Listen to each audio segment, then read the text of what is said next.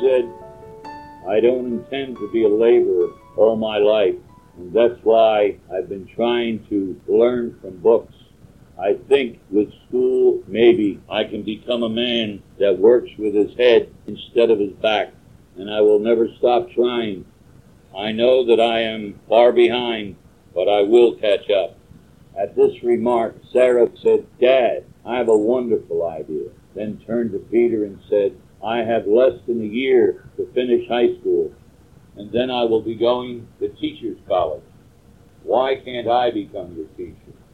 It would help you, and it would also help me to learn to become a better teacher. Peter felt uncomfortable with that, and it was quite obvious that the idea was not taking hold with Jim either. Katie stepped in and said, Lass, you're not a teacher yet, and you have your own studies to worry about. I think Peter can find another real teacher, and you can continue your studies and prepare yourself for college. But Sarah was getting very excited. She was eager for the opportunity of being able to instruct, and she pressed on. She said, Mom, I would love the opportunity and the experience, and I would promise you that if I find out that I'm really not ready for this and I'm holding him back, I will admit it, and he can find himself a regular teacher. Peter was feeling quite embarrassed because he felt that he was causing a rift in the family, and he apologized to them and he said, I appreciate your thoughts, Sarah, but your parents are right. Your own schooling comes first, and I will be able to find another teacher. Please forgive me, but I have to be going. And he got up, and Jim led him to the door. Peter then turned to Jim and said, I'm sorry if I caused trouble. And Jim had said to him, don't worry, Sarah's headstrong like her father, but we'll talk to her and make her understand.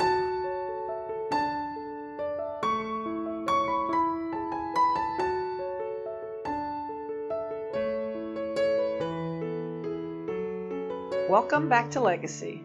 I'm Helena Drago. For the past few episodes, my husband Ty Drago and my father-in-law Tony Drago have been taking you on their book writing journey.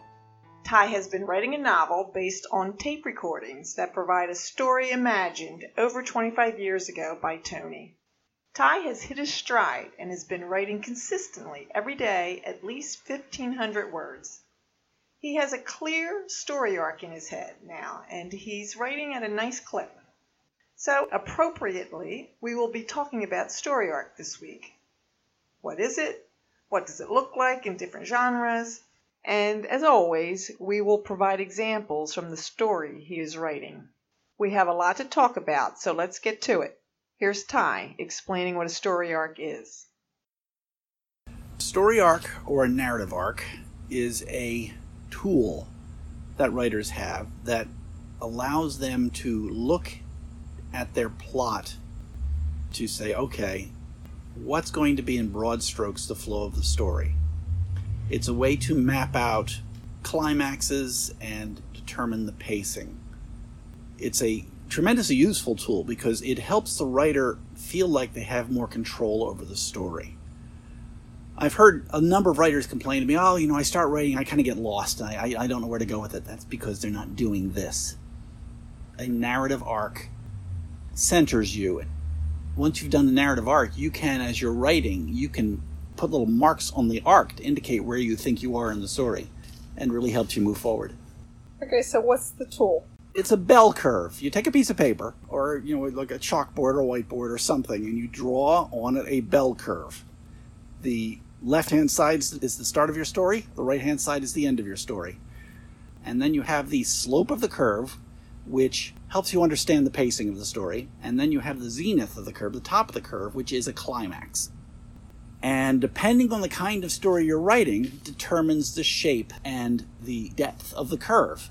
For example, a mystery story, most mystery stories have two climaxes. Two moments when the story shifts dramatically. The first is when the murder is discovered, when it first happens. So the bell curve in a mystery story starts off very, very sharply. You're introduced to a bunch of characters in the first chapter, and boom, somebody's dead. And then the bell curve begins to slide back down again as witnesses are being interviewed, and the detectives are coming in, and they're figuring all different angles, and so the curve is sweeping back down. And then as the detective reaches a point where he's scratching his head and has no idea what's going on here, you've just hit rock bottom of the curve.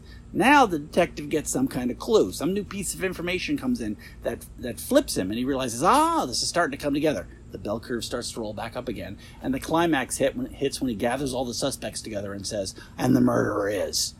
The bell curve in a mystery generally drops off pretty precipitously after the climax, because there might be a little wrap-up, but you're done. So it just rolls off like a cliff sometimes. A bell curve for a thriller tends to start out at its lowest point and then slowly builds as the action and suspense builds up to some pivotal moment where the hero and the villain meet, and that's the climax. And then, like a mystery, it may drop off precipitously, or there might be a slower decline as they're wrapping up. Romances, you have to look at a romance a little differently. A romance comes in, the boy meets girl scene might be a climax, the boy loses girl scene might be a climax, and the boy wins girl back scene at the very end might be a climax. So if you're using that format, you might have 3 climaxes. Your story has a narrative arc, because the narrative arc is the pace of the story. How sharply paced your story is decides how smooth that line is. Whether or not that line is rising, like a rocket toward the top, or whether it's a slow incline. You need to understand that. That is the narrative arc. Whether or not you decide to actually use the tool and actually draw your narrative arc, that's a personal choice. So what shape is the bell curve of this story? This story has, as far as I can tell, 2 climaxes. This is a saga. When I drew the curve, I saw 2 climaxes. The first occurs in the very beginning, like the 2nd chapter, and the last occurs toward the end. Rather like a mystery in that regard, but for different reasons. But along the way, there are bumps. Sagas tend to be episodic. This book is separated into parts, and each part has a little climax of its own. So there are little bumps along the way. You may be wondering what the story in the beginning of the podcast has to do with story arc. Me too. Peter, our protagonist, is having a conversation with Jim Hanifin and his wife Katie and daughter Sarah. Now, it seems like an okay story, but it has very little tension and certainly no climax. Here's a little bit more of the story from Tony, followed by Ty's explanation as to why he chose this particular story to demonstrate story arc. Later, Jim Hanifin found out that his daughter Sarah was more than just headstrong. She could be extremely persuasive, and she was smart enough not to work on Jim, but to work on her mother, and also discussed it with her teachers at school, who agreed that it would be good experience for her if she could get the opportunity to do it. Armed with this information from her teachers, she pursued her mother until finally her mother not only could see no harm in it, but also thought it might be very helpful for her daughter. Her daughter promised that it would only be for 2 hours one evening, right there in their dining room. Katie could see no harm in that, since her daughter would be in her own home, and Peter seemed like a nice enough man. And with her mother's insistence, Jim Hanifin finally had to relent and went to Peter and asked him to give Sarah a chance at helping him with his education. And Peter, realizing that this was an offer not only of education but of firmer friendship, felt he was hardly in a position to refuse. And so his education continued under the guidance of Sarah Hanifin.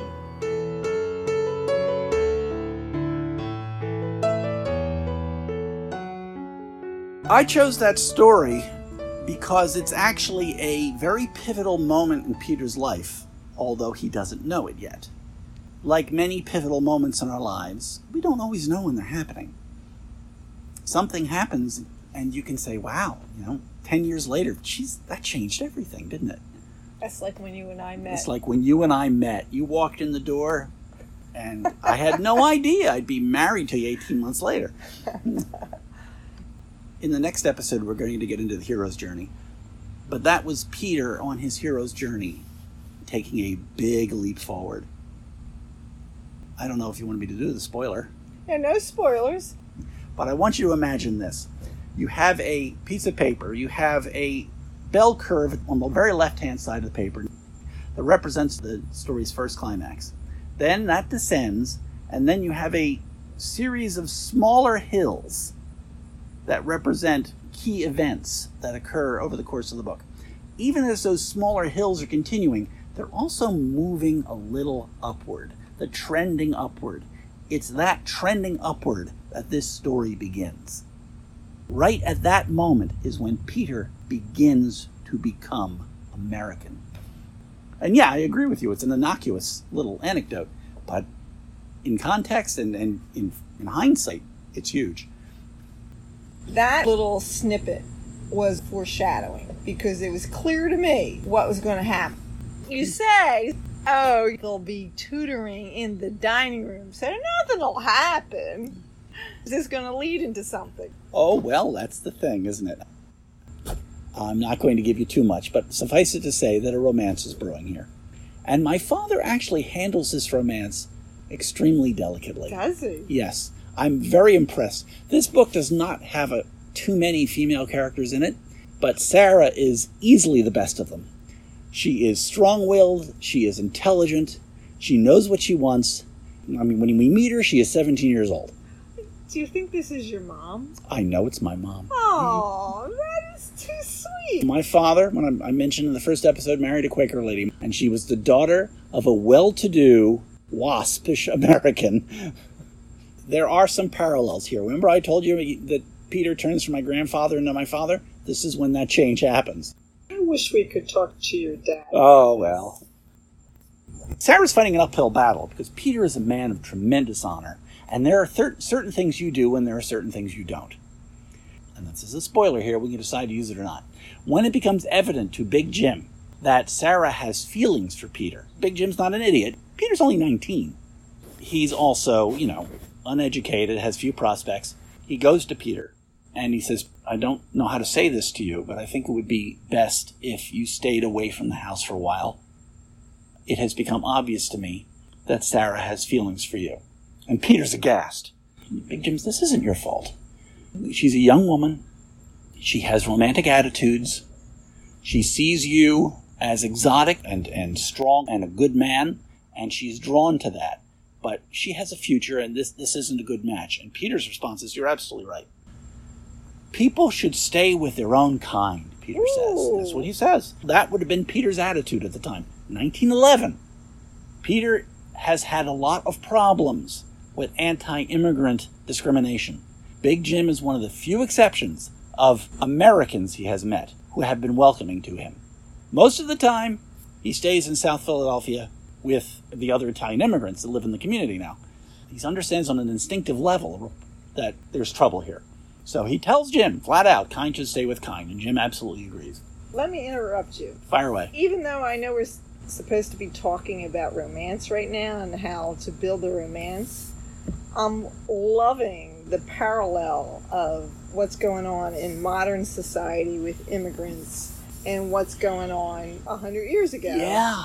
With immigrants. It doesn't change. What is that? Wow, when you especially consider my dad recorded these words a quarter century ago. Yeah. So things haven't changed from 1992, and they haven't changed from 1910. They haven't changed from 1860, when the Irish were coming in in droves. That's a weird thing to realize. But yeah, let's talk about the romance aspect. Let's go back to the romance aspect. Get the politics out, Ty. You keep bringing up politics. Peter breaks off the teaching. The teaching stops. Sarah finds out about this, the conversation that her father had with Peter, and explodes. She sits down with her father and she says to him, all you do is tell me what a fine man Peter Donatello is. And now you're telling me I can't see him? Listen to me. You want to keep your daughter? You stay out of this. I have plans for him. You stay out of this. And then she goes and tells Mom. So Mom comes down the stairs, and both of them lay into Big Jim, and poor Big Jim gets smaller and smaller and smaller. And so Big Jim goes back to Peter and says, listen, I'm completely wrong about this. Why don't you come back and talk to Sarah about it? And you'll see I was completely mistaken. So Peter comes back and he tells Sarah, Sarah, I've enjoyed the teaching you've given me, but there can never be anything between us because kind should stay with kind. And Sarah says, Peter, I completely agree with you. We should not have any sort of a personal relationship. I will continue to teach you English. I will continue to teach you math. I will continue to advance your education. And in the process, I will become a better teacher myself for it. And Peter says, I feel I should pay you for all this that you're doing for me. I have money now. I can pay you. And she says, no, no payment is necessary. I told you, I am learning from you as much as you are learning from me. Meanwhile, Big Jim, and this is all in Dad's tapes, is in the back looking at Peter and thinking to himself, oh, you'll pay. You'll pay.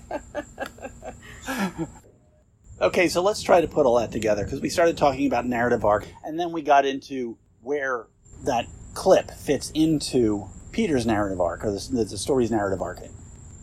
When I mentioned earlier that you had the initial climax and then you had a series of bumps that kept trending upward, that trending upward is, in part, this romance. So when you're writing your narrative arc, it's important to bear in mind that stories have your main plot, then you have subplots, and some subplots are more important than others. And in this one, a key transformative subplot is the romance between Peter and Sarah. Here's something you need to understand about narrative arcs. If a story were an engine, the gasoline that runs that engine is conflict. The minute your story has no conflict, no problem to be solved, you stall. You're dead in the water. The story stops moving. So there must always be some kind of conflict. Romance novels, conflict is the chase. In a classic romance novel, whether the girl is chasing the boy or the boy is chasing the girl, it's that chase that is the conflict. It is the chase that must be overcome, and it's that which keeps the story going.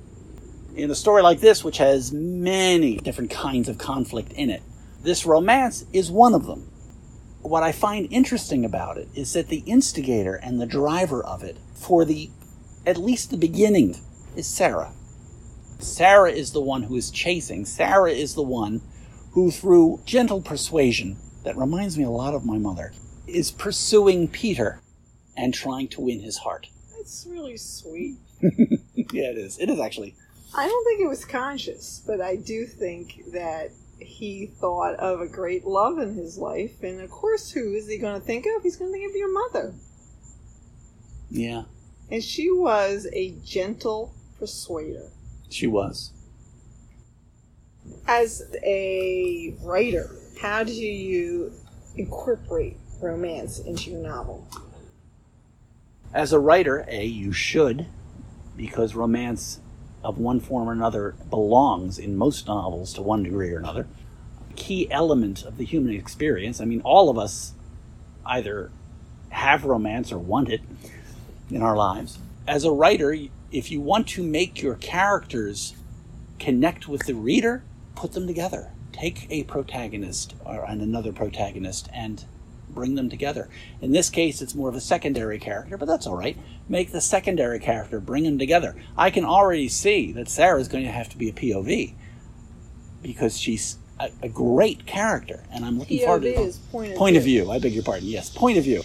I'm going to be telling the story through Sarah's eyes at least part of the time because she is such a terrific character. But yeah, every writer needs to understand their characters enough to recognize whether or not a romance will work, and if it will, they should employ it. Because it is something that makes every single character, to your reader, more human and more relatable. It's going to play a key part in that slope for your bell curve.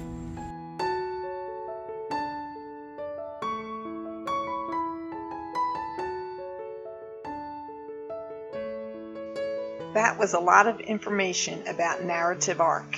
Ty and I were going to talk just about narrative arc, but the romance between Peter and Sarah kept asserting itself in our conversation. So we took the opportunity to include a little bit of Ty's thoughts on how to incorporate a romance into a novel. Join us in 2 weeks' time when we will be talking about a hero's journey. How and why a writer should provide a goal for its protagonist, how that hero should go after its goal, and how a writer should engage the reader in that pursuit.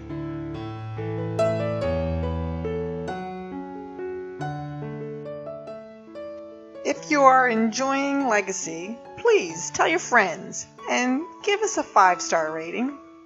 And as always, thanks for listening.